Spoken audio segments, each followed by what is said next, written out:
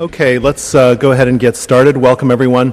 Thank you so much for coming out to this event. This is an event sponsored by the Committee on Public Lectures here at Princeton University, and I'm Sam Wong, chair of the Committee on Public Lectures. Before we start, please turn your cell phones, pagers, and other devices to a setting that makes me unaware that you have them. That'd be great. Let's see. So these lectures are announced on the website lectures.princeton.edu and are also cablecast and webcast for the most part. So I encourage you all to go to our website and read about them. Later this week we have the neurologist V.S. Ramachandran, and we have many, many other interesting speakers on the schedule, including we recently booked John Waters for the spring. So it's a wide variety of people and points of view. Tonight's lecture is a panel. It's a panel sponsored by the Stafford Lytle Lecture Series. This is a fund founded in 1899 with a gift of $10,000 by Henry Stafford Lytle of the class of 1844. Mr. Lytle was a lawyer by profession, and he was active in New Jersey politics and the first president of the New York and Long Branch Railroad Company. According to Dean Andrew West, Princeton, quote, took the place of the wife, home, and children he never had. He died in 1904. And at his initial suggestion, this series was talks given every year by former President Grover Cleveland. And then after Mr. Cleveland died, then it was broadened out to include other people who are not Mr. Cleveland. And those other lecturers included President Theodore Roosevelt, a Republican, Albert Einstein, Arnold Schoenberg, and Thurgood Marshall. In the last few years, we've had James Fallows, George Packer, Seymour Hersh, Stephen Levitt, and Ian Buruma.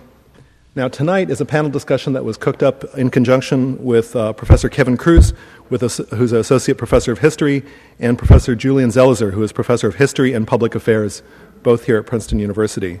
And they are working on American conservatism as an academic subject, and this is a topic to which the panel will speak tonight. And so I'm going to turn this over, without further ado, to Professor Cruz.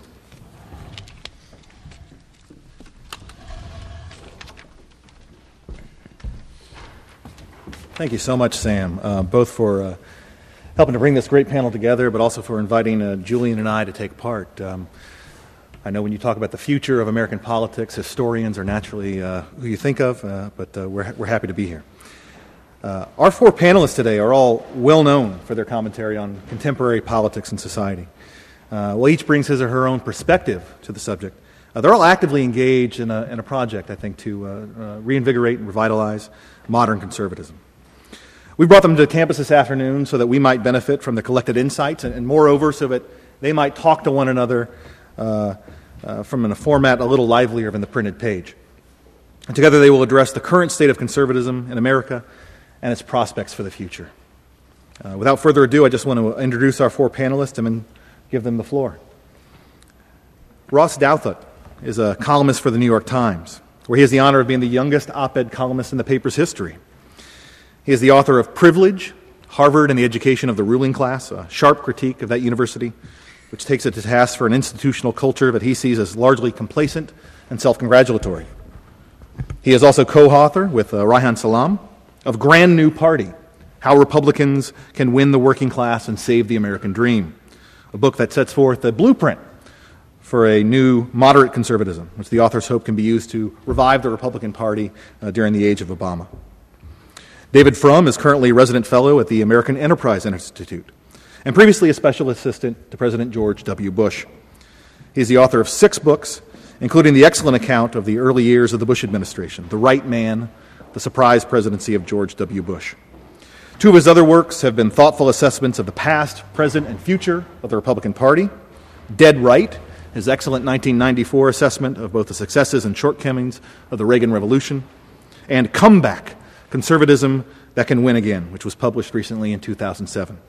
In keeping with those interests, he founded NewMajority.com, a website, quote, dedicated to the modernization and renewal of the Republican Party and the conservative movement. Daniel Larison is contributing editor for the American Conservative. That magazine also hosts his outstanding blog, Eunomia, which is certainly one of the more independent and innovative voices in the conservative blogosphere today. Larison also writes a column for The Week Online. In addition, he recently earned his doctoral degree from the University of Chicago with a specialization in Byzantine history. Virginia Pastoral Princeton class of '82, one of our own, is a contributing editor for The Atlantic. She previously served as editor for Reason magazine and worked as a columnist for Forbes and for the business section of the New York Times. She is the author of 2 books, The Substance of Style and The Future and Its Enemies. She's currently writing a 3rd book on glamour for the Free Press and is editor-in-chief of deepglamour.net. With that, I'll turn this over to Ross.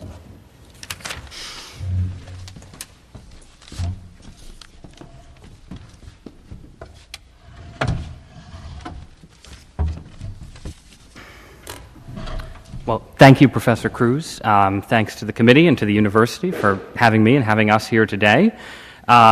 It's always a delight to be able to talk about the future of conservatism because it implies that it has a future. The mere existence of this panel is reason for hope. But there have been, I think, a number of conversations, many of which I've been a part of, on this subject over the past few years. And the conversations always tend to start on a pessimistic note. So I thought I would try and begin on an optimistic note and talk about how the age of Obama has been in certain ways very good for conservatism, or at least for conservatism's hold on the American public. I think that if you look back across the last 5 or 10 years and look at trends in American public opinion, those trends have overwhelmingly been pushing the country gradually towards the left. And there's been an interesting and vigorous debate among American right-wingers, especially during the last 2 election cycles, about where the conservative movement and the Republican Party lost their way. And many conservatives have argued pretty straightforwardly that the Republican Party lost its way by ceasing to be conservative, that the public elected the Republicans to be conservatives, to particularly to limit government and cut taxes and so on, and that during the age of Bush, the party drifted from this core mission and lost the Congress and then the presidency as a result. The minority opinion to which I subscribe is that actually, yes, there was a great deal of truth to the conservative critique of the Republican Party over the last 5, 8, 10 years, but in fact, Republican losses have been driven by deeper trends in the American public's views of a broad set of issues, and this is true across really the spectrum of political issues. It's true on social issues, especially issues like gay marriage and gay rights and immigration. It's true on economic issues. If you look at long-term polling data across this spectrum of issues, you find that starting in the mid to late 1990s and continuing across the presidency of George W. Bush, albeit with a moment right around 9/11 where the country moved sharply back towards the right, the overall trajectory has been leftward. And this is in keeping with both deep demographic trends in the United States, particularly the trends towards higher and higher immigration rates, low-skilled immigration rates, particularly from Mexico, because Hispanic voters in particular tend to be more economically liberal in particular and in favor of a larger government role in the economy. And it's also driven by trends in public opinion among the young. And if you look at polling data on the generation that came of age really in the age of Bush, but in the age of Clinton and the age of Bush, that generation is more liberal than their parents' generation was at the same age.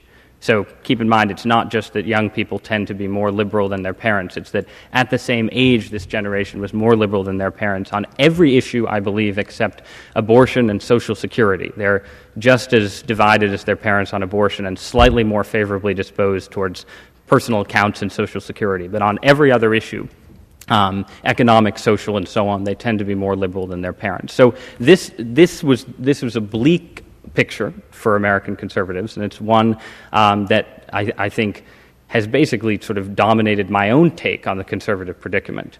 But if you look at American trends in public opinion across the first year of the Obama era, suddenly that long-term deep trend that seemed like it was going to push American politics steadily to the left across the last 25 years has perhaps temporarily, but in real ways, reversed itself. And if you look at on questions where in the midst of an economic crisis you would not expect conservative opinion, like do you think government is doing too little or too much at the present time? Who do you distrust more, big government or big business?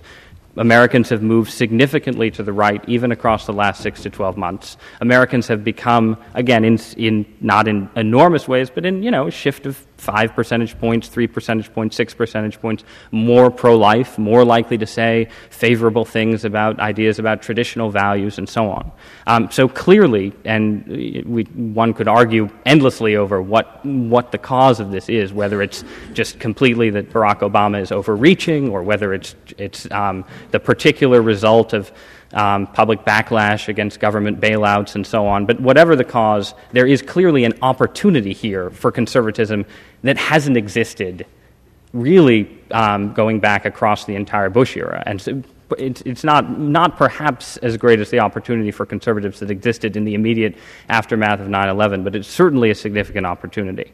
Where the public is open to conservative arguments, whether on social or economic issues, in ways that they have not been perhaps in the last decade, certainly in the last 5 years. So that's the good news for American conservatism. The bad news for American conservatism is that it seems at the present moment that the Republican Party and the conservative movement, and I'm going to speak of them interchangeably because I think that that's a fair way to assess their relationship at the moment. It used to be that there was a Republican Party that really existed independently from the conservative movement, and I think as the Republican Party has shrunk and as the conservative movement has become more potent within the party, that distinction has ceased to be as meaningful as it once was. So on both fronts, I think that conservatism, both as a movement and as a political party, is ill-prepared to capitalize on this opportunity. And it's interesting. I think that Princeton has done a fantastic job today of assembling an incredibly diverse panel of conservative voices or right-of-center voices, all of whom would be damned as heretics for different reasons by the actual existing conservative movement. And so you can proceed here from, Virginia's libertarianism through Daniel's paleo-conservatism. I don't want to, through David's version of reform conservatism and my own version of reform conservatism, vastly different. Frankly, I think that David and Daniel could probably find a nice duel in the parking lot over foreign policy after this event is over, and yet nonetheless, all of them, if you turned on Rush Limbaugh and read to Rush Limbaugh any of the things that any of them have written on American politics over the last 5 years, Rush Limbaugh would find a reason to say these are not real conservatives. And so I think that this, in a sense, encapsulates a big part of the challenge for conservatism today, that it has the mentality, I think, in certain respects of the American left in the 1980s, and particularly, and I say this with apologies to the wonderful campus I find myself on, the campus left of that era. The obsession, on the one hand, with sort of idealized versions of a particular kind of ideological politics. So you would spend endless hours debating what the socialist utopia would look like without having any means of bringing the socialist utopia into being. And similarly, conservatives can now spend endless hours talking about how best to slay the monster of statism, socialism, or liberal fascism without having a practical political agenda to put into practice, combined with an obsession with reading people out of your movement and out of that circle. But I don't want to say, I think in a way it's too easy to simply come and in a forum like this talk about, say, the problem of talk radio or the problem of Rush Limbaugh or the problem of Glenn Beck, because I think that in a sense what you have is a problem in a way among Republican office holders today, where I think that much more, frankly, than even the Democratic Party in the 1980s, there is a resistance among Republican office holders to taking the intellectual work that conservatives are doing and trying to put it into practice.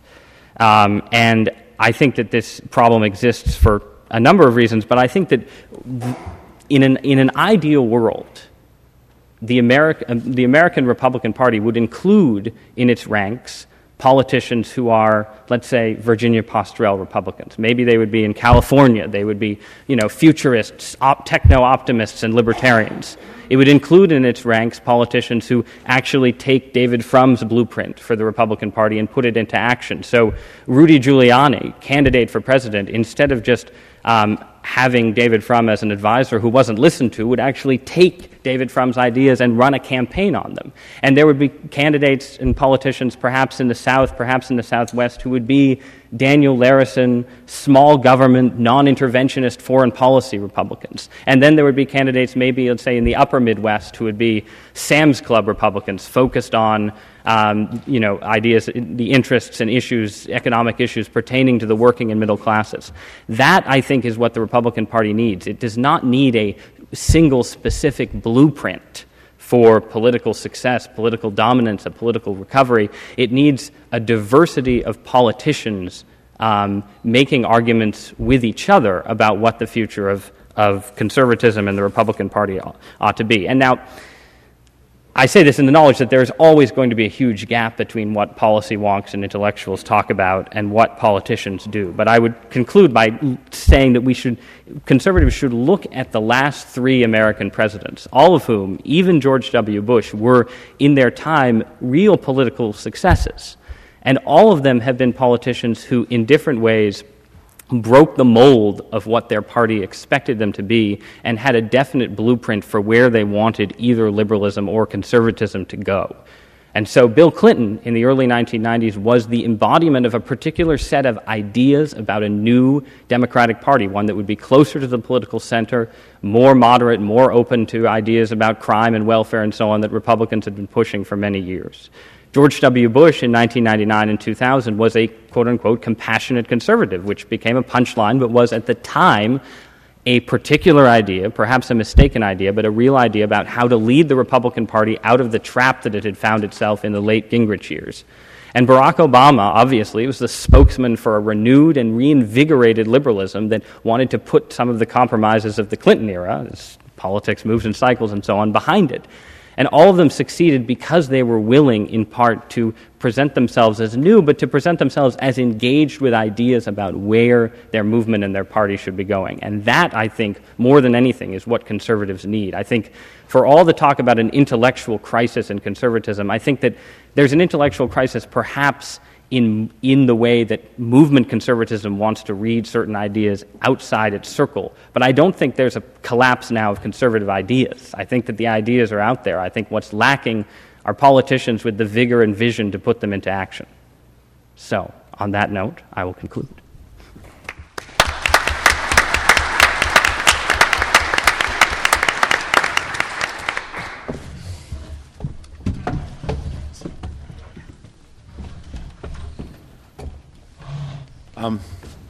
Thank you all. And Ross, thank you for your directive to Rudy Giuliani to make sure to pay closer attention in future. Rudy is somebody who is it's hard to tell him things he doesn't like because you saw what happened to that man who tried to tell him about the weasels, and that didn't work so well. I'm so delighted to be here. Because this is a very important topic. As Ross said, this is a very distinguished panel that represents a lot of what is happening that is creative and alive in the Republican Party. But I am going to succumb to the temptation that Ross described of starting with the bad news. George Orwell opens one of his essays with a very arresting image. He says when he was a boy, he once played a very cruel trick on a wasp. The wasp was on his plate, and it was sipping jam that he had left on the plate, and he took a sharp knife and he cut the wasp in half while it was sipping. And the wasp continued to sip the jam for a beat or two before it noticed that half its body had gone missing. And Orwell then proceeds to draw build a rather long essay on this very brutal metaphor. But I think it is a metaphor that is worth keeping in mind for any political movement in crisis. And I think that the movement that we have come to call conservatism that really took form in the in reaction to the New Deal, that rose to ascendancy in the 1970s, that governed so powerfully and effectively in the 1980s and 1990s, is in a state of real crisis. The first question, the question that when you are looking for good news and the bad news in the polls, that you have to ask about the conservative set of ideas to which we have all given so much, is do conservatives face a change in the climate or a change in the weather? Obviously, the conservatives have been winning fewer elections recently, but it's possible to tell a story, and many conservatives do tell this story to themselves, of a series of events, unpredictable. Who could have predicted the financial crisis of October? Who could have predicted that the Iraq War would go so badly? Who could predict the Medicare cuts that Newt Gingrich proposed in 1995 would be so unpopular? That each of a series of terribly unpredictable accidents led to a series of disappointing results. But that you can see good news around the corner, that these are adventitious things, and that the deep strength of the conservative voting bloc that dominated American politics from about 1978 to about 1996, that is still there. And that seems to me completely wrong. That we are living through a change in the climate, and that the social basis for conservative politics is changing in ways I think that will ultimately change the whole American political system, because when a political movement weakens, it may happen at first that its opponents gain strength, but typically it announces a change in what the debate is about. As Jacksons and anti-Jacksonians were battling and contesting their strength, as progressives and anti-progressives in the early years of the century were battling, the thing that ultimately settled this was not that one side won, but that the question got changed. And that, I think, is something that is in the process of happening now. When I say that this is a change in the climate, let me be very explicit about what I mean by that. The conservative movement, which began as the work of a series of entrepreneurs of ideas, scholars, economists, social critics, connected itself to a large dissent in American life from the answers that had governed the country from about 1930 until about 1970. It aggregated all kinds of voting groups together around a very powerful platform that had answers to the problems of the day, the problems of the late 1970s. One of the most important groups in this conservative bloc was the group of people, since it was a party of business, was the group of people who were connected to the world of entrepreneurship and economic activity, people with college degrees, people in the upper part of the income distribution. Now, let me give you a very arresting number. In the election of 1988, that's the first election where the exit polls separate out people with 4 years of higher education from people with more than 4 years of higher education. In that 1988 election, among whites with a 4-year degree, the elder George Bush beat Michael Dukakis by 25 points. In the 2008 election, in that same group of people, whites with a 4-year degree, John McCain barely beat Barack Obama. If you look at whites with a college degree outside the South, Barack Obama won. Probably the first Democrat to win that group since Lyndon Johnson. We don't know that exactly because in Lyndon Johnson's day, they aggregated 4-year degree holders with people with more education, but there were so few people with more education that since Johnson won the college educated, you have to assume he won the BAs. The Democratic Party had become the party of the people with the 4-year degrees. And this is not something that happened, that things were great from 1988 and then they fell off the cliff in 2008. Actually, the single biggest drop in that group's support for the Republican Party happens between 1988 and 1992 when they follow Ross Perot. They don't come back in 1996. They continue to vote disproportionately for Ross Perot. And the margin just continues to dwindle and dwindle and dwindle. That is not a small group of people. In 1990, about 1/5 of American whites had a college degree. Today, almost 1/3 do. The Republican Party wants to be a party of entrepreneurship. It wants to be the party of hope, growth, and opportunity, the party of markets, the party of new technology. But all of the people who actually are involved with those things, or a great many of them, the people who will benefit from those things, who will contribute to those things, have massively turned their back on the Republican Party and the conservative ideas for which it stands. Why did that happen? Why did this enormous change occur?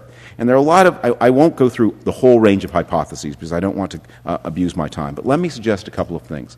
I mentioned before that I think the best way to think of what the ideology we call conservatism as a mass movement was that it was a set of answers to the problems of 1978. Inflation, crime, the challenge from the Soviet Union, the breakdown of social authority, the seeming ossification of the American economy, its loss of creative dynamism. And I think it had pretty good answers. So good, in fact, that they solved many of those problems. And when you solve a problem, yes, eventually they put up a bronze statue to you, but they do not re-elect you to say thank you again and again and again. I made this point on the Stephen Colbert show once, and Stephen Colbert said to me, well, isn't that a great lesson of the dangers of solving problems and why you shouldn't do it? And that is, I think, the voice of true conservatism right there. Related to this sense of mission accomplished, if I may use a phrase, on the part of conservatism, are some other social changes as well. The rise of secularism. You often hear it said that Islam is the fastest growing religion in the United States. That's only because we don't count no religion as a religion. If we do, that is far and away the fastest growing religion in the United States. It's because of a change, especially in the attitude of women, especially the more educated women who find the social views of the Republican Party increasingly unacceptable. Other things as well. But what you have is a party that is increasingly drawing more and more of its support from a smaller and smaller base. The Republican Party is the party of white people who are not poor, because people who earn less than $30,000 a year don't vote Republican, aren't conservative, but who did not complete college.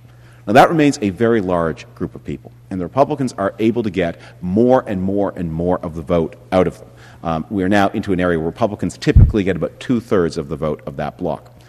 It may have one last hurrah in 2010.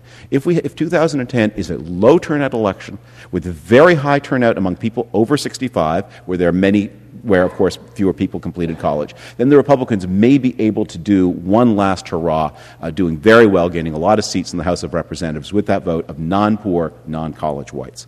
But you can see that the dominant period of that coalition must have some terminus as the country becomes less white and as even more radically, rapidly, and dramatically it becomes better educated.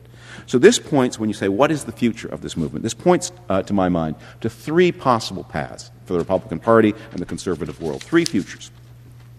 The first future is the path that it is on right now, to remain what it is, to remain, in effect, the party of talk radio, to see how many, can you squeeze a few more elections out of the non-poor, non-college, white voting bloc. And I think this will eventually end in tears, but I won't give you a date. My old boss, Bob Bartley, at the Wall Street Journal, used to say about stock market predictions, if you give a number, don't give a date. If you give a date, don't give a number.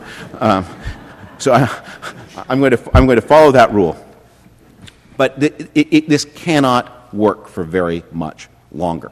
And I think a lot of the rage and anger that you hear from talk radio is an awareness. When you listen to talk radio, this is not the voice of a movement in growth. This is not the voice of a movement in ascendancy. There is no confidence, there is no optimism, there is no excitement, there's only fear and anger and resentment, and those are the emotions, forgive me, of losers.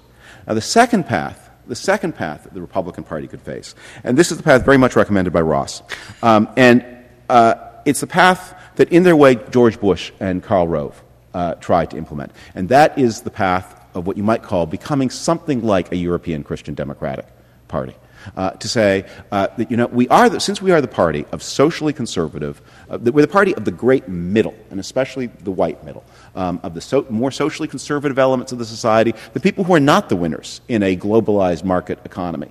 Now, there aren't enough of those people, but maybe we can find some way through emphasizing religious themes and with a very open attitude toward immigration of laterally extending our what we are today to include these more religious newcomers among the immigrants, especially the Hispanics, and to build a party that will be the party that was indicated by the Bush-Rove strategy, but that Bush and Rove never, in fact, delivered on because their economic policies didn't really serve the interests of those people very well. That might work politically. It would have to include me out because I don't think I am interested in being a member of a Christian Democratic Party. I think, and I've become a little bit more radical in my thinking about some of these issues since I published my book. And I realized, for me, I want to be in the party of economic dynamism and economic opportunity and competition and globalism and free trade. And that's not what this party would be. But it is a party, and you can see that as just as we cease to talk about the Bank of the United States, and just as we cease to talk about slavery, and just as we cease to talk about our cities governed corruptly, should they be governed in a more professional way, we may someday cease to talk about the welfare state. And we may talk, which is the great dividing line in the politics of the 70s and 80s, and we may have a conversation about globalization. We may have a conversation about inequality. And you can imagine a different formation of parties around a different question. And in that case, the DUTHAT, the Rove Party, Ross has the sincerity and conviction and actual content to substantiate what, for Bush and Rove, was really a political strategy, but that might work. I want to offer a third way, which I think not only might work, but might deserve to work. And that is to reinvigorate the Hamiltonian tradition of conservatism and to make the dividing line, if there's to be a dividing line over issues of opportunity and dynamism, to be one where my party is the one that is on the side of growth and economic dynamism. What would such a party look like? And I have 4 recommendations when I talk to Republican audiences, and I'm out of time, so I'll do them very quickly. The first is you have to have an economic message that is relevant.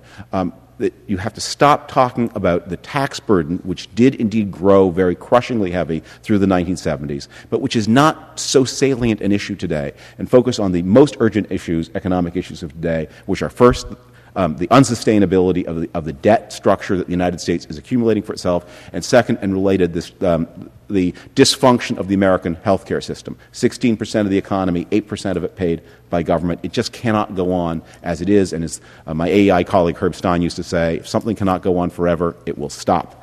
So will this. Step 2.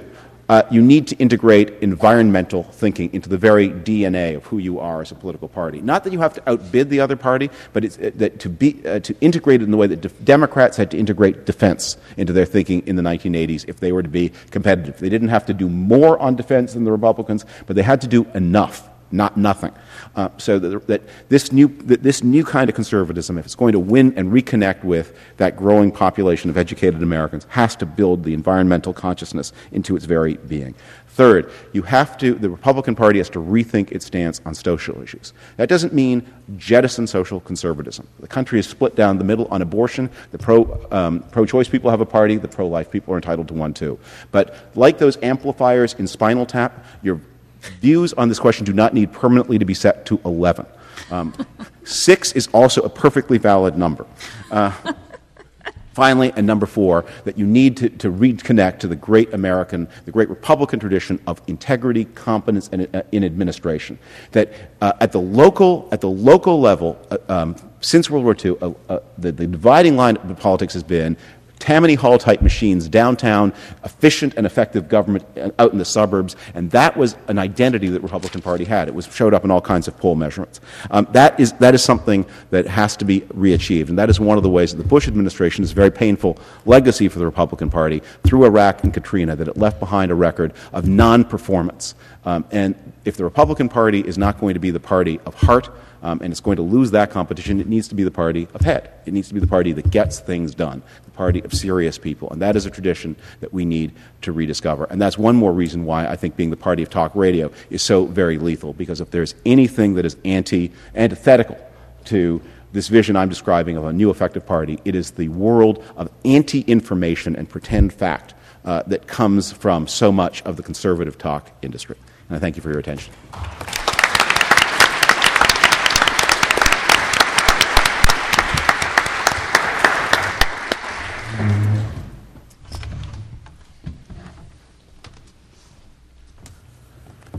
Well, thank you all for coming. Thanks to the committee and to our moderators and to my fellow panelists. We've already heard many very good ideas so far. I think Ross's talk about looking at a party that is more politically diverse and less uniform is generally much more desirable and much more in line, actually, with some of the things I'll be talking about. But as the resident pessimist, I should start with some of the problems. As a political movement, conservatism in its present form does not have much of a future. Having wedded itself to the Republican Party, movement conservatism has become almost wholly dependent on the party for its direction and ideas. This is particularly unfortunate for the movement when the party clearly seems to lack both. Since the movement has thrown in its lot with the GOP, it has no influence in any other party and seems to almost take pride in its self-imposed exile from the rest of the country. But if we were speaking of conservatism apart from the movement, a temperamental conservatism that values restraint and prudence and has a respect for limits, there are small traces of it to be found here and there in both parties. In the Democratic Party, we find it occasionally when it comes to the conduct of foreign affairs, but it is decidedly lacking in every other area of policy.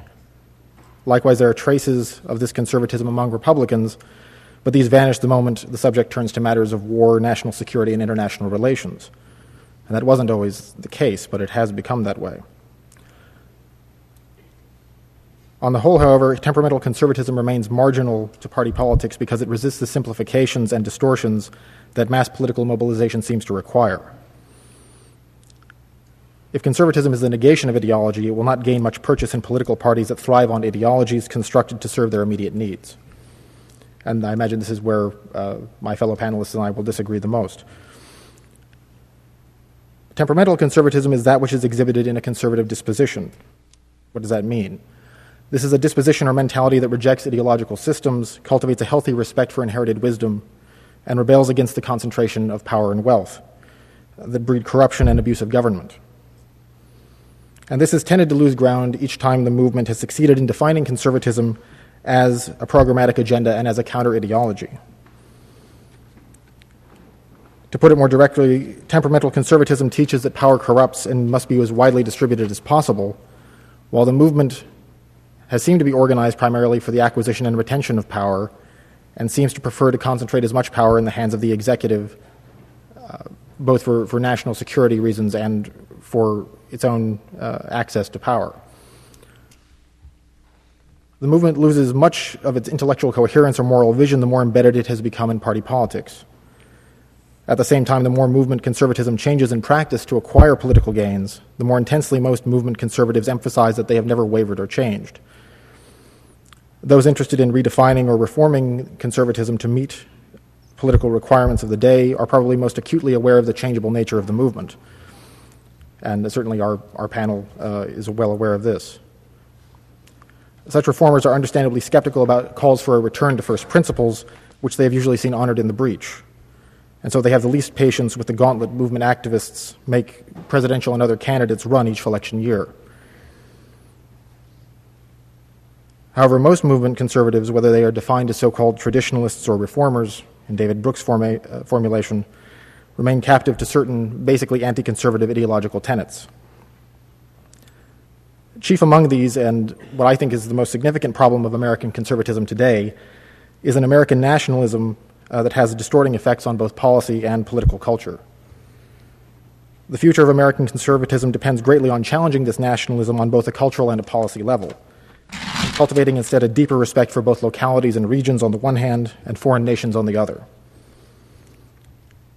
One of the paradoxes of conservative political thought over the last few decades is the tremendous rhetorical emphasis conservatives have placed on local control, states' rights, and decentralization of power, while embracing many policies pertaining to trade, domestic economy, and foreign affairs that have tended to erode local and regional economies and cultures, intruded on matters previously reserved to the states, and centralized power in the nation's capital. The more obvious contradiction has been the largely rhetorical rejection of government activism at home combined with an unrestrained appetite for activism overseas. These contradictions have become debilitating and discrediting, and the future and quality of political conservatism depend on correcting these with newfound respect for restraint and limits and opposition to concentrated wealth and power. Any reformed conservatism unwilling to challenge corporate interests and to reduce the size of the warfare state will at best be treating the symptoms of the maladies afflicting political conservatives and their preferred party. Earlier, we heard that this lecture series was inaugurated to provide a forum for former President Grover Cleveland, and it is fitting that that's the case. In fact, I think the example of President Cleveland in his conduct of foreign policy and his anti-imperialist activism after his second term ought to be a touchstone for conservatives and for all of us.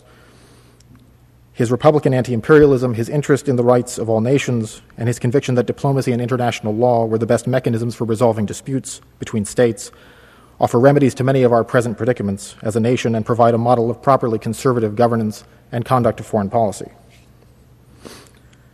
But when we survey likely Republican candidates for the next presidential election, we do not see any major political figures that are going to follow this example or curb the aggressive and confrontational policies that seem to have become synonymous with conservatism in the mind of the public. On the contrary, we see many potential competitors, from Mitt Romney to Vic Santorum to Tim Pawlenty, who show every sign of wanting to embrace an aggressive hubristic Americanism as a significant part of their message and who wish to portray the president as an appeaser intent on surrendering to America's enemies. In addition to being groundless, these criticisms reveal that conservatives have learned nothing from their recent repudiations by the public. Indeed, aside from opposition to Democratic health care plans, the central theme of conservative criticism of the current administration seems to be a panicked reaction against virtually every foreign policy decision made by the new president. And this reaction has often expressed itself through a ramped-up nationalism that portrays even the most tepid rhetorical acknowledgement of the rights of other nations as treachery, weakness, or the betrayal of American interests. This seems to me a self-destructive and self-marginalizing course, as self-destructive and self-marginalizing as the course that David Frum was outlining in the status quo of talk radio. And I think this has been shown in the last two elections and will probably be shown in the next presidential election.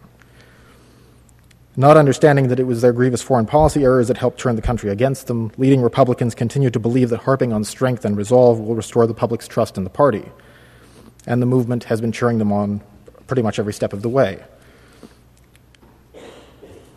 Looking out more broadly over the long term, over the next few decades, there will continue to be some sort of organized political conservatism, and it will have a sizable role in the party.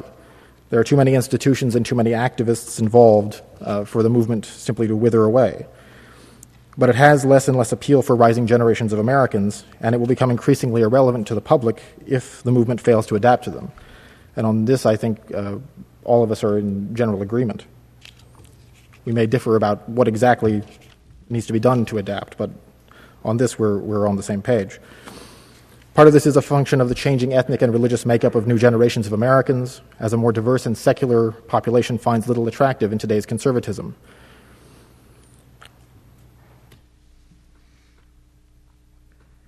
So the right's temptation in the coming decade will be to ratchet up this nationalist rhetoric to compensate for its loss of imagination and to mask its long-term weaknesses.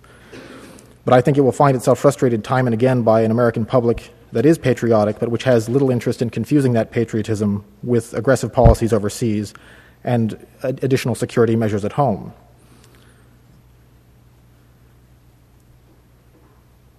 Depending on how we define the idea of the far right, there are two very different possibilities. One is a far right of self-marginalizing conspiracy theorists who hate liberals more than they love liberty, as John Lukács described many conservatives 25 years ago, and the other is one of conservatives and libertarians appalled by lost civil liberties, unnecessary warfare, and the malign neglect of middle-class America that have been the products of the height of political conservative power. If they would represent most Americans, especially the next generations of Americans, conservatives will need to abandon the bad habits acquired over at least the last 20 years of seeing threats where none exists, exaggerating the threats that do, and defining their devotion to country in no small part by their willingness to vilify and antagonize other nations. There are no guarantees that political success will result from recovering principles of temperamental conservatism, these being principles of restraint, prudence, and respect for the wisdom of our constitutional and religious traditions. But we have seen what political and policy disasters come from ignoring them. Conservatives can no longer afford to keep ignoring them, and neither can our country. Thank you.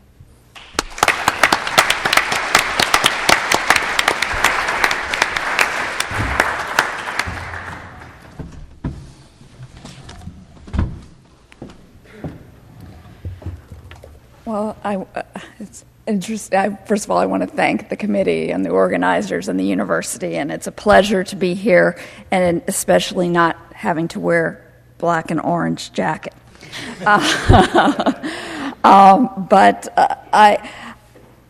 It's very interesting to me to see how we just went alphabetically. There was no, complex thought behind the order in which we spoke, which makes it all the more interesting that we broke very easily between Ross and David, who are very engaged in thinking about the future of the Republican Party and winning elections, as well as, what would be good policy if you did win elections. And Daniel and me, we're more interested in what's right, I guess to say. I don't mean that as an insult to, but I mean we're theorists, I guess. And I feel rather odd being here on this panel, despite being friends for many, many years with David, and for fewer but a good number with Ross, and also having been a former colleague of Ross. Because first of all, I don't see my intellectual agenda as sort of revitalizing or reconceptualizing conservatism. I see my intellectual agenda as revitalizing or reconceptualizing liberalism. And secondly, I wrote a book that's called The Future and Its Enemies, which is about that, and is also about how it's so difficult to predict the future.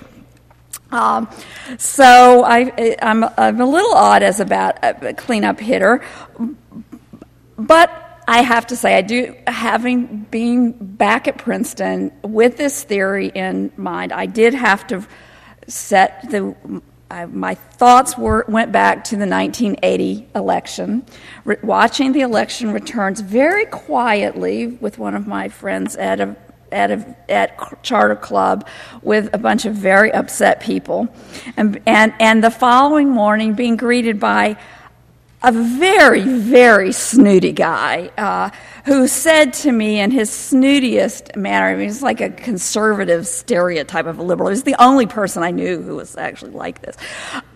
He said, "Isn't it terrible? Barry Goldwater is going to be chairman of the Intelligence Committee." To which I said, "Well, I like Barry Goldwater, so maybe I do belong on the panel after all." And I have brought, despite having not been a Republican for quite a few years, I have brought something in this box that I hope that conservatives of all stripes can agree on. Main Street conservatives, the old-fashioned non-ideological party, or conservatives of small businesses and entrepreneurs, the populist Tea Party, Sarah Palin talk radio listening, angry conservatives, the traditionalist Burkean conservatives of moderation and temperance and respect for tradition, and of course my own classical liberal, whatever we are, who respect diversity and dynamism and innovation and plurality. And what do I have? The incandescent light bulb. In a conservative society, however you define it, it should not be possible for the U.S. Congress to pass a law banning incandescent light bulbs.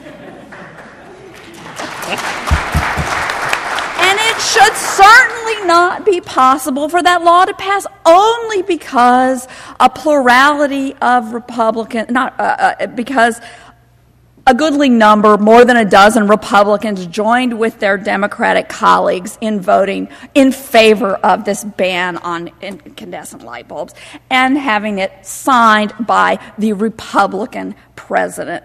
But as of 2012, incandescent light bulbs will be illegal in the United States of America. Thank you, George W. Bush and friends. How did this happen? How did this happen in a world in which I have sat in this very room and been instructed by Harvey Rosen on the merits of what is now called cap and trade. Now, cap and trade, the thing that they talk about global warming, has nothing to do with the contents of the concept of cap and trade. The idea of was this, not terribly conservative idea of a very liberal, innovative idea of let's not specify what pollution amelioration technology should be used. Let's just set a level and let people trade and figure out the best way. Or let's set a tax and let businesses, consumers, whatever, decide what is the best way to do it. The one thing you do not do in such a world is you do not adopt a ban on incandescent light bulbs or something that says exactly how many miles per gallon certain cars should get or such and such. It does not mean, as David says, that you ignore environmental concerns, but it means that you have a much more dynamic, decentralized, pluralistic approach to it. And as I say, along the way, all the get-out-of-my-face populist conservatives who just think, why the hell is the government telling me what kind of light bulbs I can buy, will come along for the ride. And the traditionalist Burkeans who realize that there might be some unarticulated wisdom in the idea that golden light is more beautiful than what they can measure with a light meter, and the technocrats will tell you is exactly the same, might come along. And the mainstream business people who say, I just don't have time to figure out what is the best.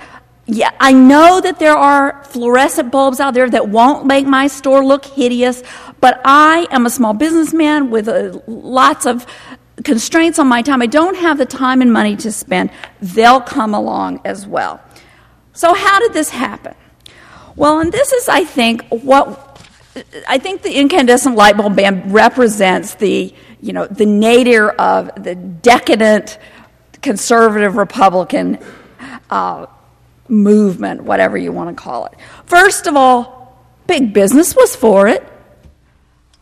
All the light bulb manufacturers were for it. Of course, if you could get, your cheap commodity, no profit product outlawed in exchange for a much higher margin product from which you face much less competition from, say, cheap Chinese manufacturers, wouldn't you? The sort of what is grandiosely called national greatness conservatives or conservative snobs weren't for it necessarily, but it was, what a stupid thing to talk about. Only crazy libertarians and wacko talk radio people talk about things like incandescent light bulbs. It's not important.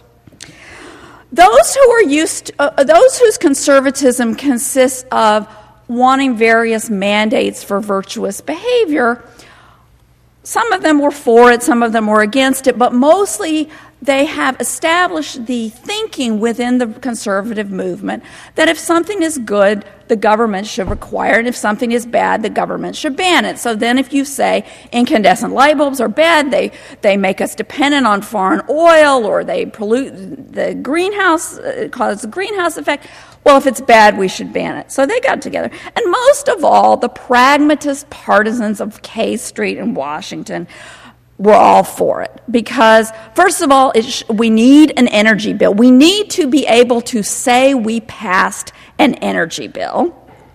And, by the way, we can do all these favors.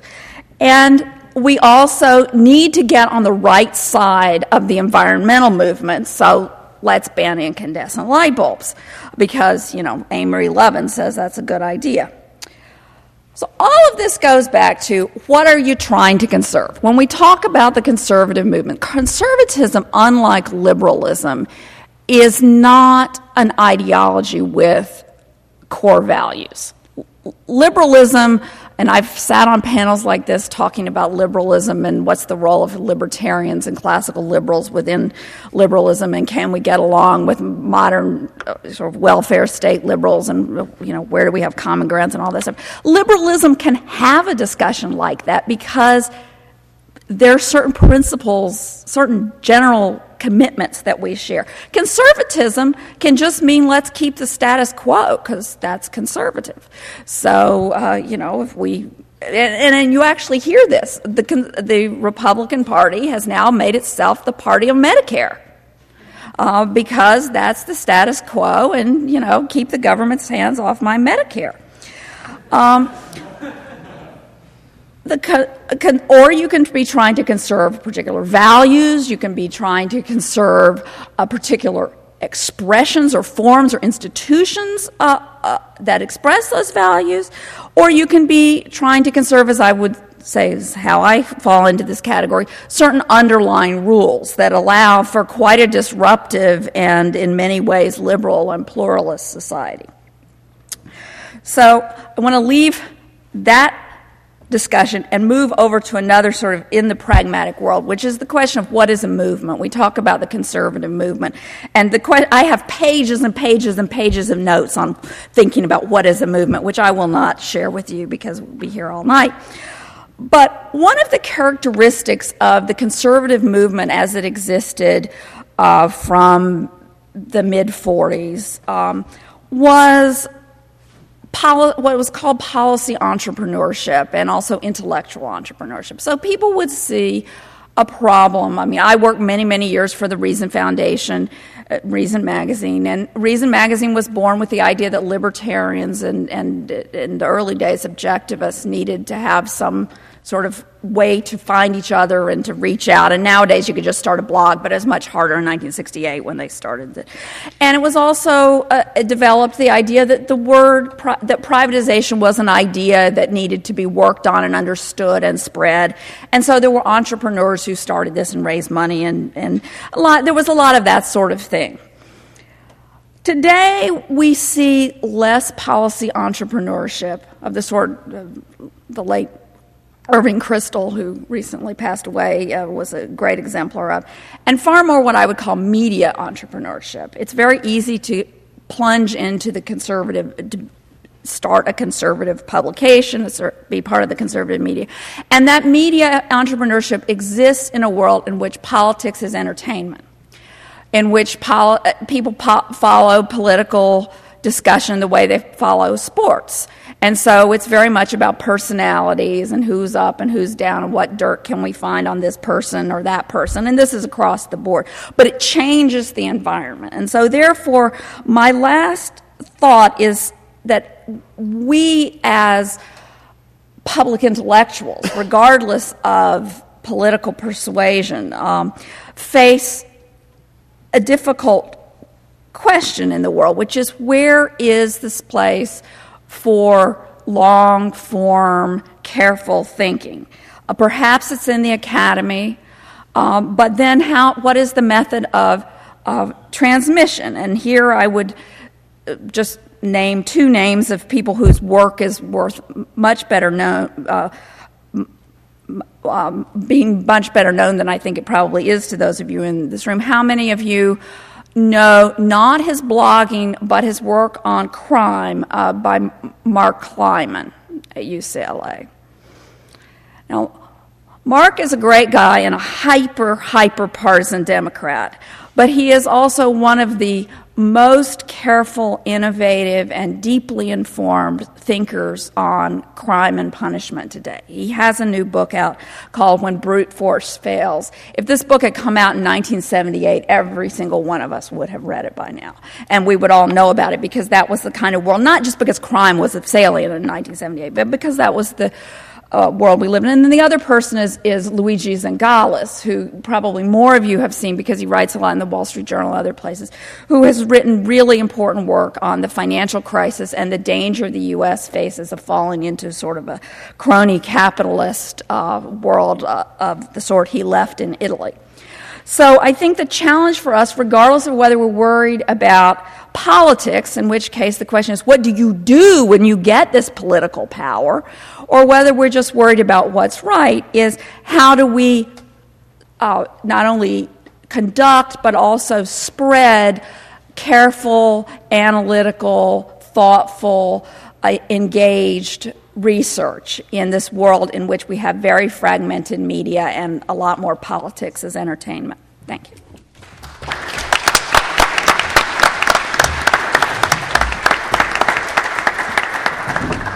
Thanks. I'll just wrap it up with a few thoughts, and then we can get to questions and answers. I think the panelists are kind of all struggling with three different areas in terms of the future of conservatism that I just heard at least. The first is institutions, and clearly there's a question of the institutions created for conservatives, by conservatives in the 1970s, have they outlived their function? And the Republican Party, I think, took the hardest hits.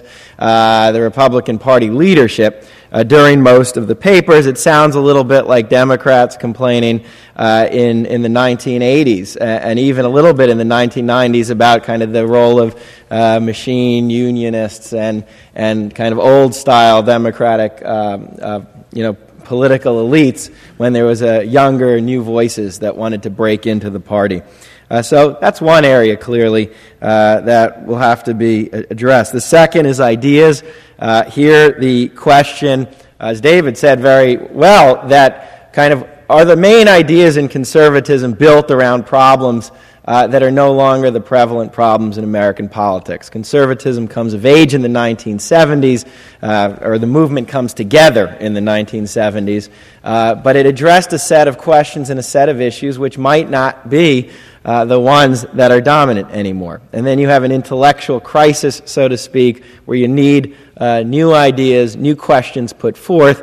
Here, I think the panelists have some of the ideas. I mean, you could hear them circulating, big divisions among the people speaking today, but the question is, how do these come together? And that's where work needs to be done. Third is kind of a question of the electorate. And did conservatism of the 70s and 80s put together a coalition that is no longer the best coalition for the conservative movement? Back then it was a coalition of religious conservatives, evangelical conservatives, kind of working class, middle class, white social conservatives who had become disaffected with the Democratic Party, neo-conservative intellectuals who kind of came together in the famous story of the 1970s and 80s. And now should conservatism be looking elsewhere? Suburban, educated voters, immigrant voters, how could it rebuilt around a new coalition? In general, I would just kind of add, one of the things you learn when you study political history, such as Kevin and I do, is things don't change as dramatically as they seem to be at the time. So, there's all kinds of reasons to expect that liberalism will now have a rough road. We've seen it already. I mean, I think kind of the trajectory of some of the legislation indicates that this is not necessarily a liberal era, a new liberal progressive era in American politics. Institutions and policies are very hard to dismantle. Public opinion does not change in huge swings. Realigning elections don't happen anymore, and there's questions if they ever happen, according to political scientists. Liberals learned this in the 30s and 40s. That's what a lot of FDR was about. How do you build federal policies around a nation that still had many conservative ideas and institutions? Conservatives in the 80s and 90s did the same. Look through Ronald Reagan's presidency. This is not a president by 1982 and 83 who feels that he can just transform everything that is. He's backing off on certain issues and kind of regearing around certain institutions and policies that will continue to exist in American politics. His Social Security battle in the early 80s is a great example of that. Obama has even made statements that the Reagan era isn't over. He said, what Reagan ushered in was a skepticism toward government solutions to every problem, a suspicion of command and control, top-down engineering. I don't think that has changed. I think that's a lasting legacy of the Reagan era and the conservative movement starting with Goldwater.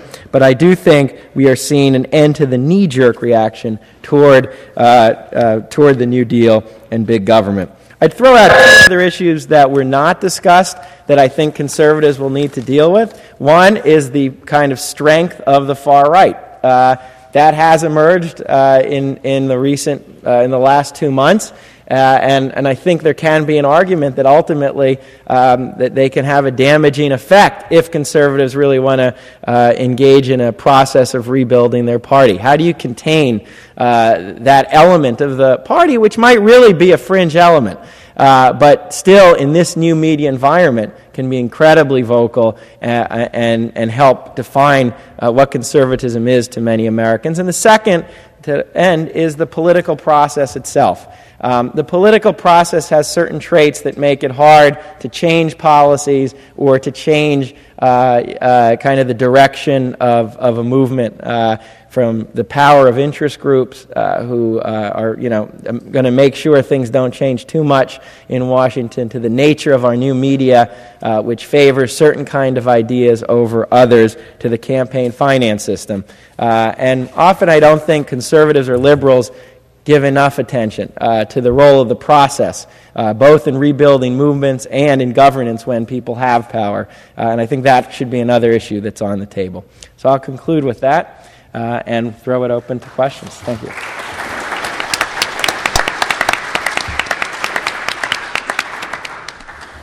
so for questions, wait for the microphone to come to you, simply because we're trying to archive this and also webcast it with microphones. So start picking. How about right in front? Let's start right there.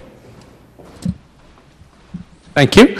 I've heard what I would describe as purists and coalitionists this afternoon, and the purists have given us Obama and some cool magazines.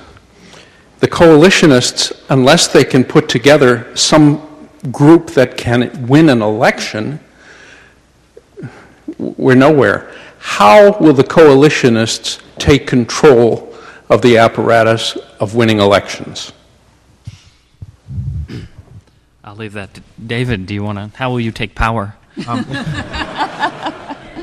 I don't know if there are any fans of Monty Python here, but there's a sketch where a character finds his way to a room for hitting in the head lessons. And I think politics, people are not in a mind to be coalition builders. Politics administers hitting in the head lessons. And let me give a couple of examples drawn from political parties I've been very close to. The Canadian Conservatives, who have now returned to power and are governing very effectively, and the British Conservatives, who soon will.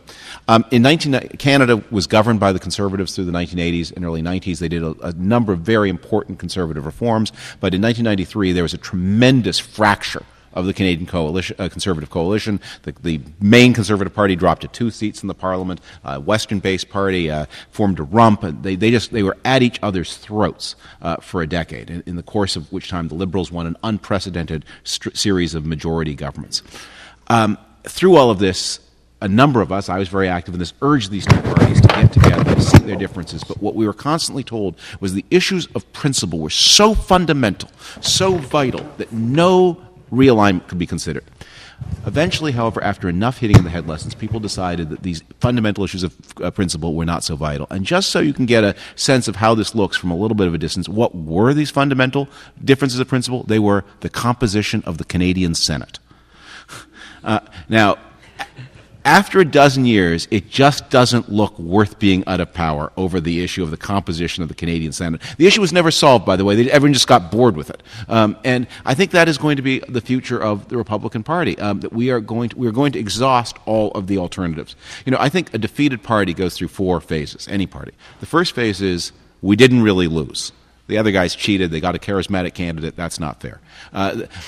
The second phase is, okay, we lost, but only because the voters are idiots. The third phase is, okay, we lost, and maybe the voters aren't idiots, but there's nothing we can do about it without betraying our sacred principles. And phase 4 is, well, maybe there's something we can do. Now, I think conservatives and Republicans in the United States are still very much at phase 1. And that the object of politics is to accelerate the progress toward phase 4. And I think that begins by saying that this coalition that we've got of white, non-poor, non-college Americans is just whatever it does in 2010 when the issue is a referendum on Medicare. This is not the future, and that will become increasingly evident. And then I think there will be kind of a contest between the kind of politics that Ross recommends, which would emphasize a very expansionist government, a lot of generous government programs, and also retention of traditional social conservatism, and an attempt to reach out to immigrants through, because that really, the math requires you to have a very open-ended policy toward immigration, and the kind of politics I'm recommending, which finds the hope not in socially conservative down-market newcomers, but in less socially conservative, more affluent, more highly educated suburbanites, college graduates of every race.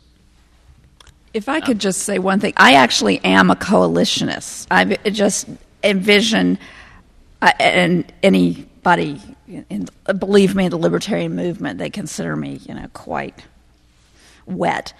But I just envision a coalition that isn't necessarily the Republican Party coalition, and I believe such coalitions emerge from the culture. And I would give you, and the way people, if you ask me if I wanted to do one thing, what I would like to do is break the hold that technocratic top-down thinking has on American politics of all sorts. And contrary to what President Obama said in whatever quote you read there, which I bet he said before he was president, right now we're in a hyper-technocratic moment where everything is supposed to be planned top-down. And I think that is something that Americans of many different stripes are deeply uncomfortable with. And not as a matter of me telling you a theory about why that doesn't work, although that will appeal to a certain turn of mind, but when it comes down to the light bulbs. And I think you can build a kind of coalition on that by speaking to people's lives and the way they actually live and the decisions they want to be able to make in their lives. The light bulbs are terrific. Can I know it's horrible to give three answers to one question, but since I just think I should say to David, since I appreciate that he's gearing up for the grand war of all against all, the From Douthat battle for the soul of the GOP in 2027. I actually think that there may be 2037, I mean, depending, but I actually think that there's a lot less daylight between the two of us on many specific policy questions, and I think that I would resist that. I agree with David that there are broad sort of coalitional questions facing Republican politicians, especially in national elections, and the question of whether you try and win back Greenwich or try and win some upwardly mobile Hispanics in the suburbs of Albuquerque that's a big question, and that is going to guide a lot of policy thinking. That being said, it's a country of 300 million people. You like both. And you like both. It's possible any political party, as long as we have a two-party system, and I'm not always convinced that a two-party system is fantastic, but as long as we have a two-party system, any party is going to have to go after both. And given where the Republican Party is today, there are plausible ways to go after both. A lot of those, educated suburban voters that David is talking about actually have a fair amount in common with certain upwardly mobile working class voters who have a couple years of college education and are in a slightly more down market suburb and so on. And if you look at, for instance, like Bob McDonnell's campaign in Virginia for governor right now, this is a campaign where McDonnell is getting hammered on the social issues by the Democrat because of a thesis he wrote 15, 16 years ago that partook of, let's say, the extreme rhetoric of late 1980s evangelical conservatism. And so McDonnell's taking a hammering. However, McDonnell is responding by emphasizing sort of his technocratic side and some of the issues that David is talking about, issues of transportation, let's say, and issues that pocketbook issues in Virginia. McDonnell is leading in the polls by 5 to 9 points in spite of this hammering, and he's taken a hammering, but he hasn't said, well, I'm no longer going to be pro-life. He's still the pro-life candidate. He's still the anti-gay marriage candidate, and so on.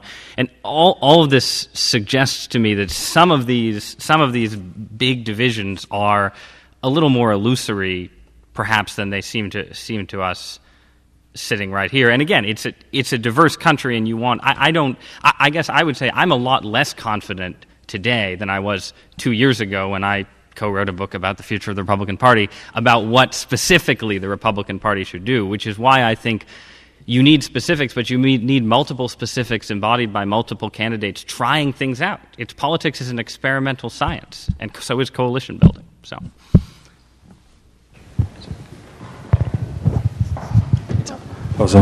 Hi, I'm Darryl McKell Brooks from Today's News NJ.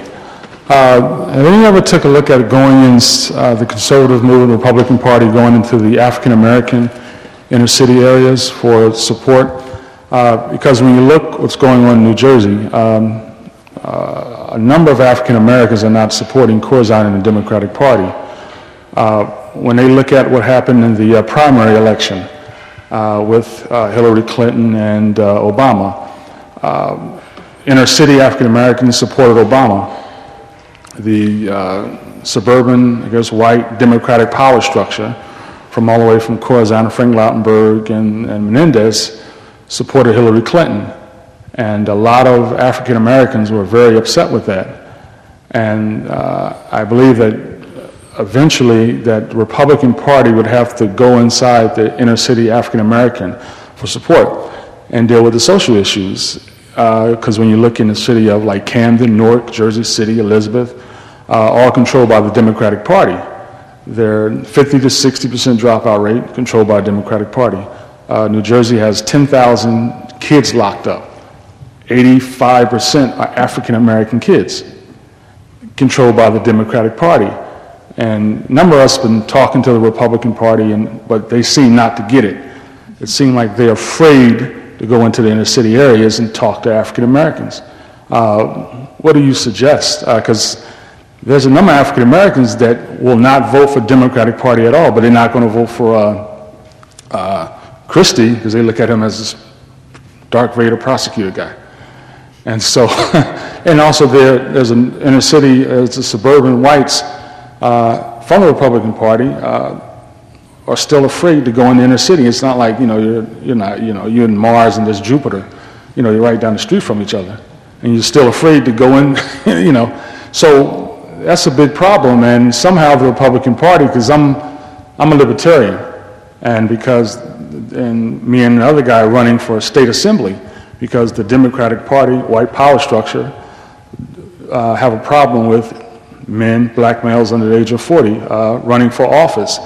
And then you go to the Republican Party, and it's somewhat almost the same way, all white. So you talk about running for office, and they look at you like you're funny. So that's why a number of African Americans are going into probably independent parties and libertarians, because there's a problem with, we view as a problem with African American males that want leadership. Won the black. I'd like to take it. I'll take it. I mean, I think that the big problem facing the Republican Party with black voters right now is twofold. It's the fact, one problem is Barack Obama. I mean, and in national elections, it's not, I think, reasonable for the Republican Party to expect that 2012 is going to be a big year for massively increasing their share of the black vote. And the other problem is related to Barack Obama and related to the fact that the legitimately held reputation of the Republican Party is as a party based in the white South.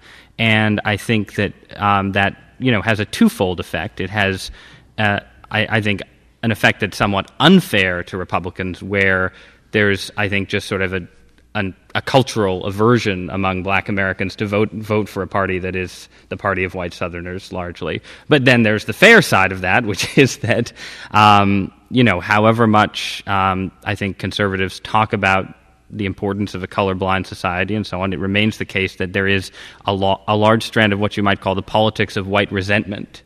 I don't think it's quite right to call it racism. Like, I don't think when Glenn Beck talks about how Barack Obama doesn't like white people, I don't think that's racism. I think that is the politics of sort of white anxiety, in a way, I think you could say.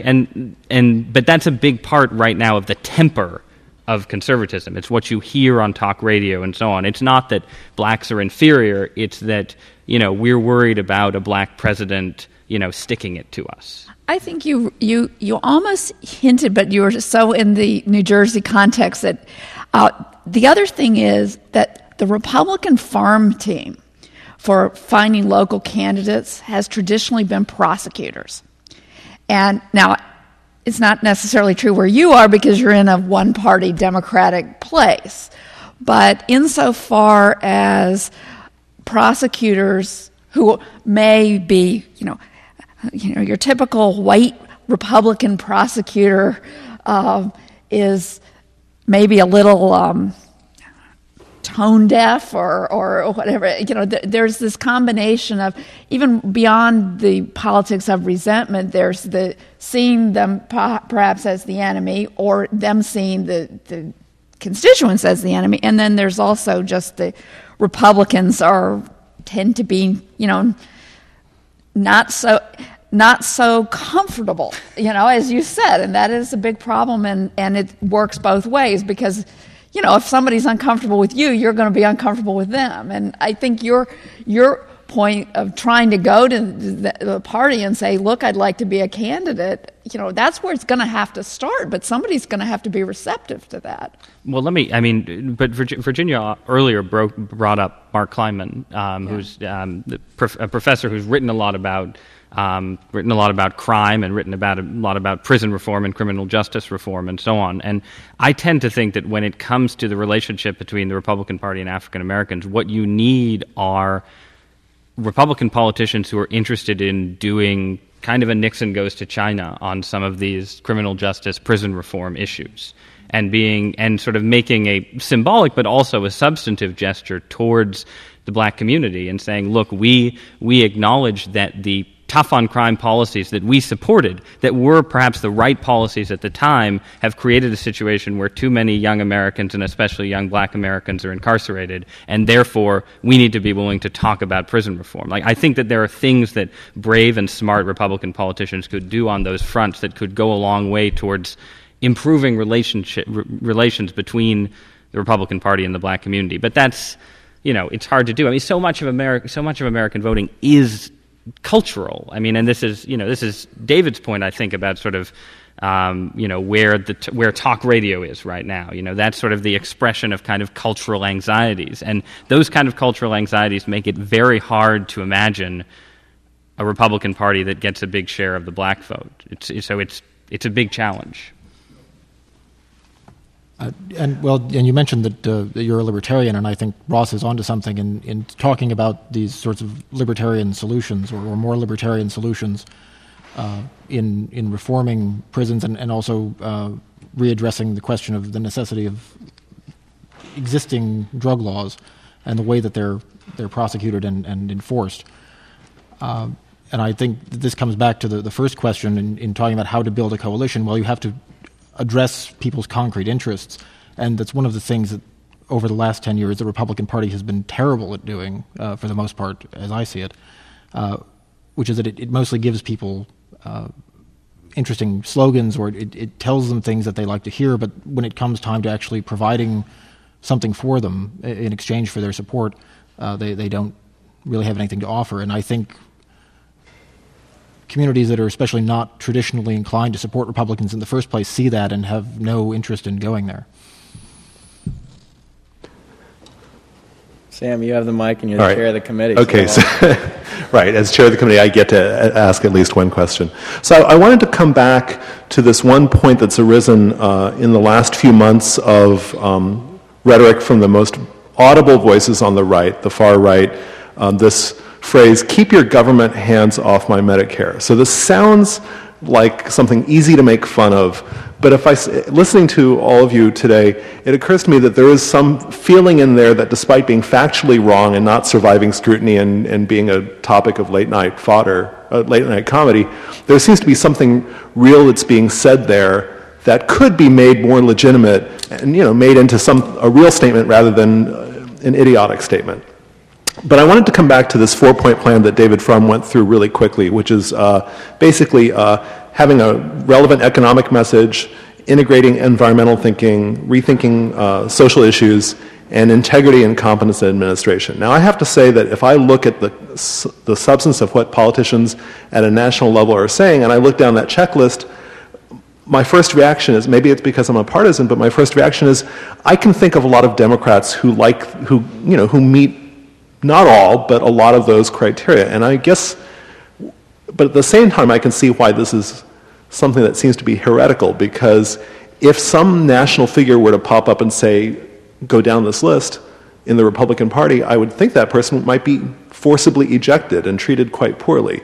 So maybe I'm making assumptions here, but I'm curious about how the conservative movement is going to get there from here, in the sense that there's this very audible faction that would hear those things, and as I think was mentioned earlier, the response would be, well, you're not a real Republican.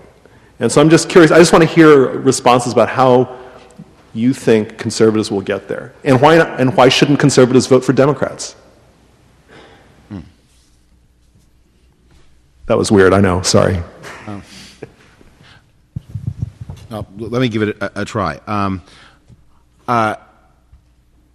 a great believer in political parties. I think they're really important, and I think they are the mechanisms that prevent politics from turning into political theory. No disrespect to political theory, but you do need to aggregate people together, and parties do that.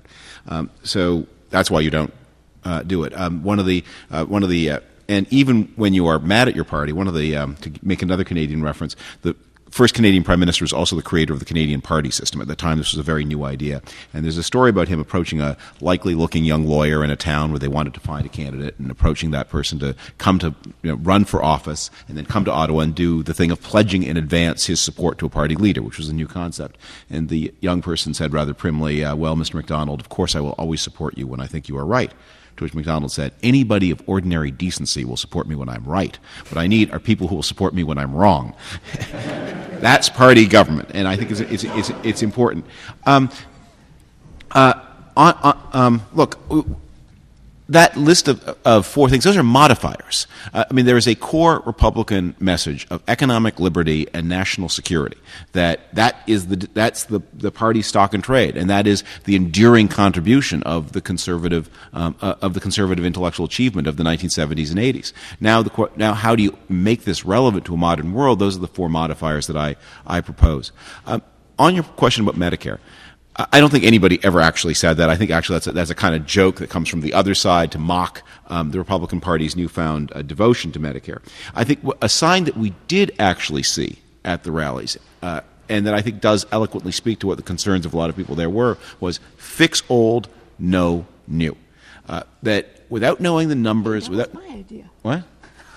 Yeah, well, yes, but you mean to really fix it. They meant more money for old, and if you are a Medicare beneficiary, you are at some level aware that this system, that this program, has huge fiscal problems, and when anyone proposes to create anything new that will demand revenues from the state, you know that you are the most likely target. You've got a program that is already, that it has a huge, I think it's estimated the present value of the Medicare deficit is in the $30 to $40 trillion range. If you bring all obligations forward and all revenues forward and present value them, there's a gap of $30 to $40 trillion.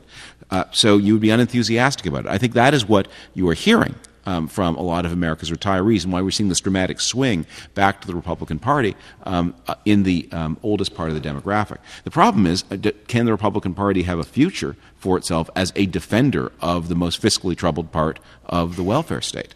Is that what you can be as a conservative? And then to take not the real Ross, but my imaginary Ross, that there is actually, it wouldn't be crazy to build a political party that said that, yes, we're going to do that, but that's not the political future that I'm recommending. No, but it is true that in a sense the Medicare argument being employed by Republicans are a vindication of an idea that I have expressed and David has expressed too, that Republicans will have Republicans who want to run against the New Deal will always have serious political problems, because the New Deal structure of government, and Medicare is obviously a post-New Deal program, but it's folded into that idea about the existence of a welfare state. That idea remains tremendously politically potent. And so the Republicans defending Medicare are, in a sense, they are taking they're taking certainly some of my advice. They're just taking it in stupid and destructive directions, which is something that any political pundit has to live with, I suppose. But I think the defense of Medicare is a disaster for Republicans. I think the defense of Medicare is a disaster for conservatives, because in spite of my comment about the movement and the party, this is a place, I think, where clearly you've not heard any serious movement conservatives saying this is a good thing, Michael Steele's, seniors' Bill of Rights and so on. If Republicans cannot find a way to restrain the growth of Medicare, then all of our talk about low taxes and small government and limited government, whatever you want to say, goes out the window over the next 15 to 20 years. But I don't have a brilliant answer for that trap. It is funny that we didn't talk about health care, because I was on a panel exactly like this in 1993. I mean, not different people were, what's the future of conservatism now that, the Cold War is over and Bill Clinton is in office, and, we talked about different strands. But the one thing everybody agreed was we didn't want a national takeover of health care, federal takeover of health care. And I think that's probably true today as well. The different strands sort of agree that what they're against, they may not agree on what they're for. Time for a couple more questions. You've all defined, or many of you seem to agree, that the status quo of conservatism could be called talk radio conservatism.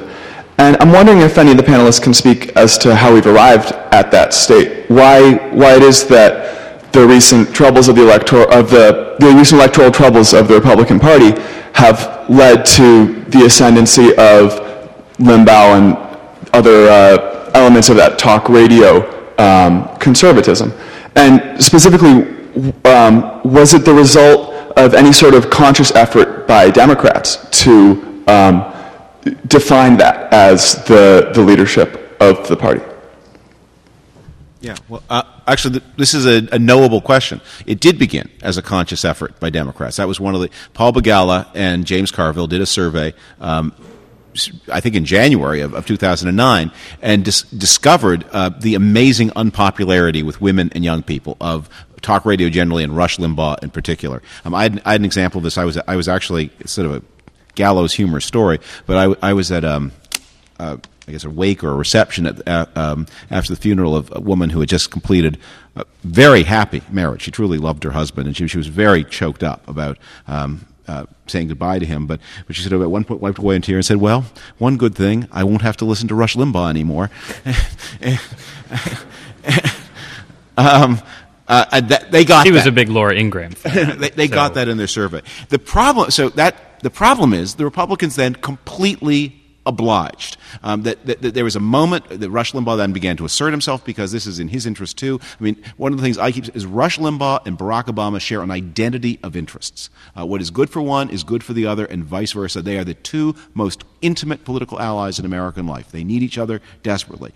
And one of the things you do in a situation like that, if you're a Republican, is you have a sister soldier moment, and not on you don't want to alienate Rush's audience, but on something where he says something really dumb, which he does hourly. You separate yourself. You don't denounce him. You just say, no, I don't go along with that, and then you stick to it.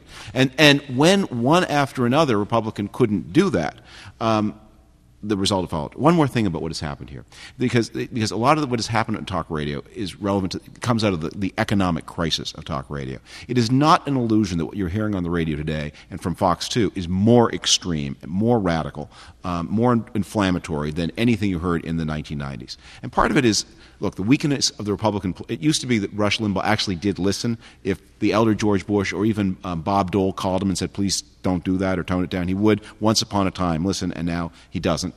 Sean Hannity still would. Glenn Beck, of course, is not in that game. But there's something that has happened that is very different. We have seen a collapse in the revenues of talk radio by about 30 to 40%. I had a reporter work for my site who talked to people at Clear Channel and did a lot of good investigative work. All these numbers are proprietary, but you can find out some of them. They've had a revenue collapse, which has caused familiar things, the drift to satellite radio, the downturn in the economy, especially the demise of auto sales, which are very important to talk radio. The auto market is a big source of but also advertising is just worth less per thousand person than it used to be, because the internet has taught advertisers that advertising isn't effective as people thought it was before the internet came along. So 1,000 users of your medium, whatever it is, are less valuable than they were 15 years ago.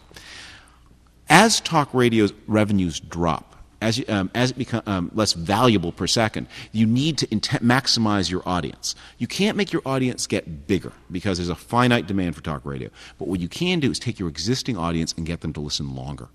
You can turn a 15-minute appointment into a 30-minute appointment. And there's a group of people who I think are called P1s, the most dedicated talk radio people. And if you can get them to listen, you can extend their stay on the program, that really gooses your numbers.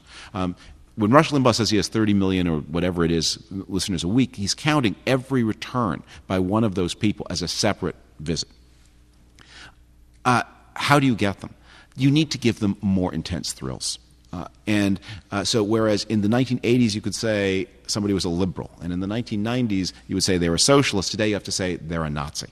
Because you just have to make it that much more exciting. In a way, it works a little bit like pornography. You have to, that what was exciting, to the readers of Playboy magazine in 1960 was just not enough to bring them back in 1980. The same phenomenon's at work. One last question we have, and keep it short. Hi. Thank you so much for speaking to us today. I wanted to ask you all to comment on what you thought the relationship between the conservative movement and or the GOP, what its relationship to corporations, large international mega corporations, ought to be. So not what, in fact, that relationship is, but how that relationship ought to be thought of and how one might go about addressing the issues that come up.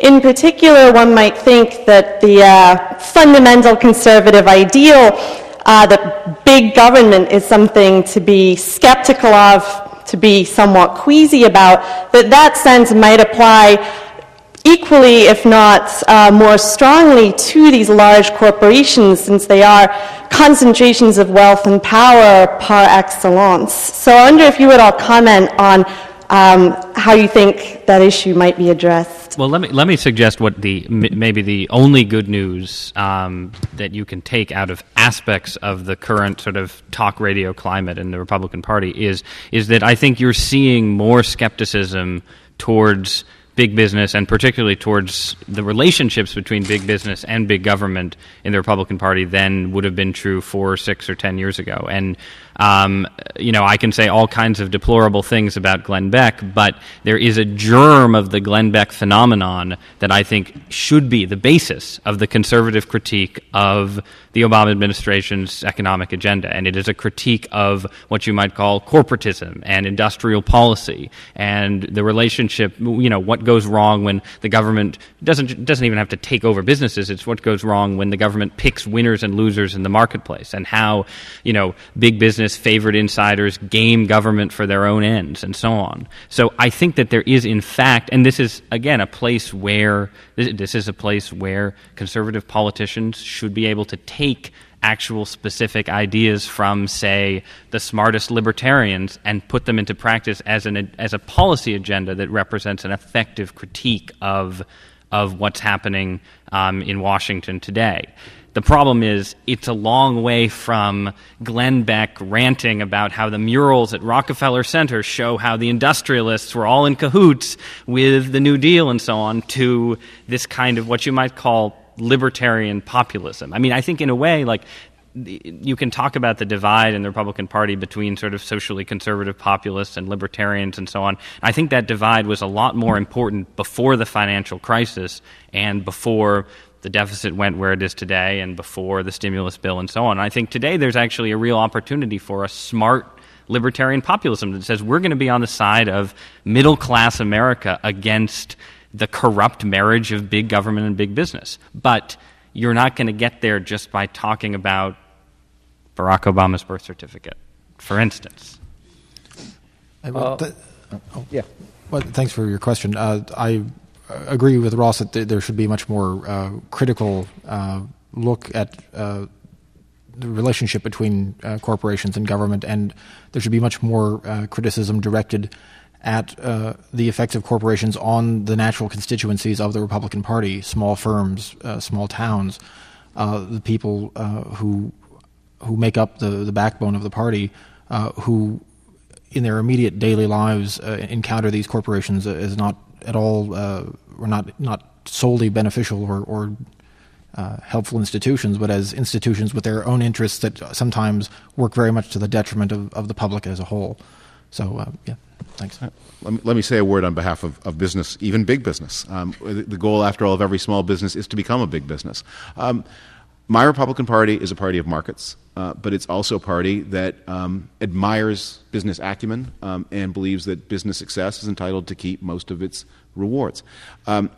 We can focus a lot of these issues in very concrete ways. And let me just give you one example of something where I think the issue of the relationship becomes very intense. And that is what has happened with the cap-and-trade system as it has moved through the Democratic Congress. President Obama, with cap-and-trade, as with health care, allowed Congress to write the law, which is a huge mistake, and is suggesting that he may be actually that the problem with him may not be that he's this Nazi figure, but he actually is an ominously weak president who defers too much to the congressional leadership. What happens in the cap-and-trade system, the most important question in cap-and-trade is what happens to the allotments. There's going to be, you're allowed to produce a certain amount of the prohibited substance or the constrained substance, in this case carbon dioxide. How do you get the right to use that allotment? And the theory of it is you auction it off. That is not going to happen. It's great. I forget now the page number, but it's great to pay a visit to the page in the bill where you can see what they say about this. It's just blank. There are like a couple little lines, and then it's like a student paper. Details to be provided by Wikipedia. TK. Nancy Pelosi has mused that perhaps 25% of the allotments would be sold, but the rest she's not so sure. They're going to be given away, and that seems to be the plan, which has first wrecked the president's fiscal plan, which was dependent on money from those allotments. But second, we have just created a new form of currency, and it is going to be given away to utility companies, and then this gets subtle, but not all utilities emit the same amount of carbon for the same amount of electricity they generate. So those utility companies that rely more heavily on, say, nuclear or natural gas or hydropower are going to have a little bump. They're going to be able to sell some of their allotment, and you have created this new currency and given it away to the utility companies, i.e. to their shareholders and their customers, to be distributed in some way. I think Republicans should be on the rampage about that. And conservatives should be. I prefer I believe in a carbon tax. I oppose cap and trade because despite its blackboard elegance, I knew this would happen. Well, in the defense of the blackboard actually says under these circumstances you should have a tax, not a... Right. but we should be saying that if the air belongs to the people, and if carbon dioxide is a bad thing, if it's a problem, and if we have to constrain the right to, then the revenues from that belong to the Treasury. They shouldn't be given away. And this is an example of everything that is awful about the Democratic Party, that it is a party that underneath all of its redistributionate, compassionate language is in fact an aggregation of selfish interests. Well, on that note, let's thank our guests for a great discussion.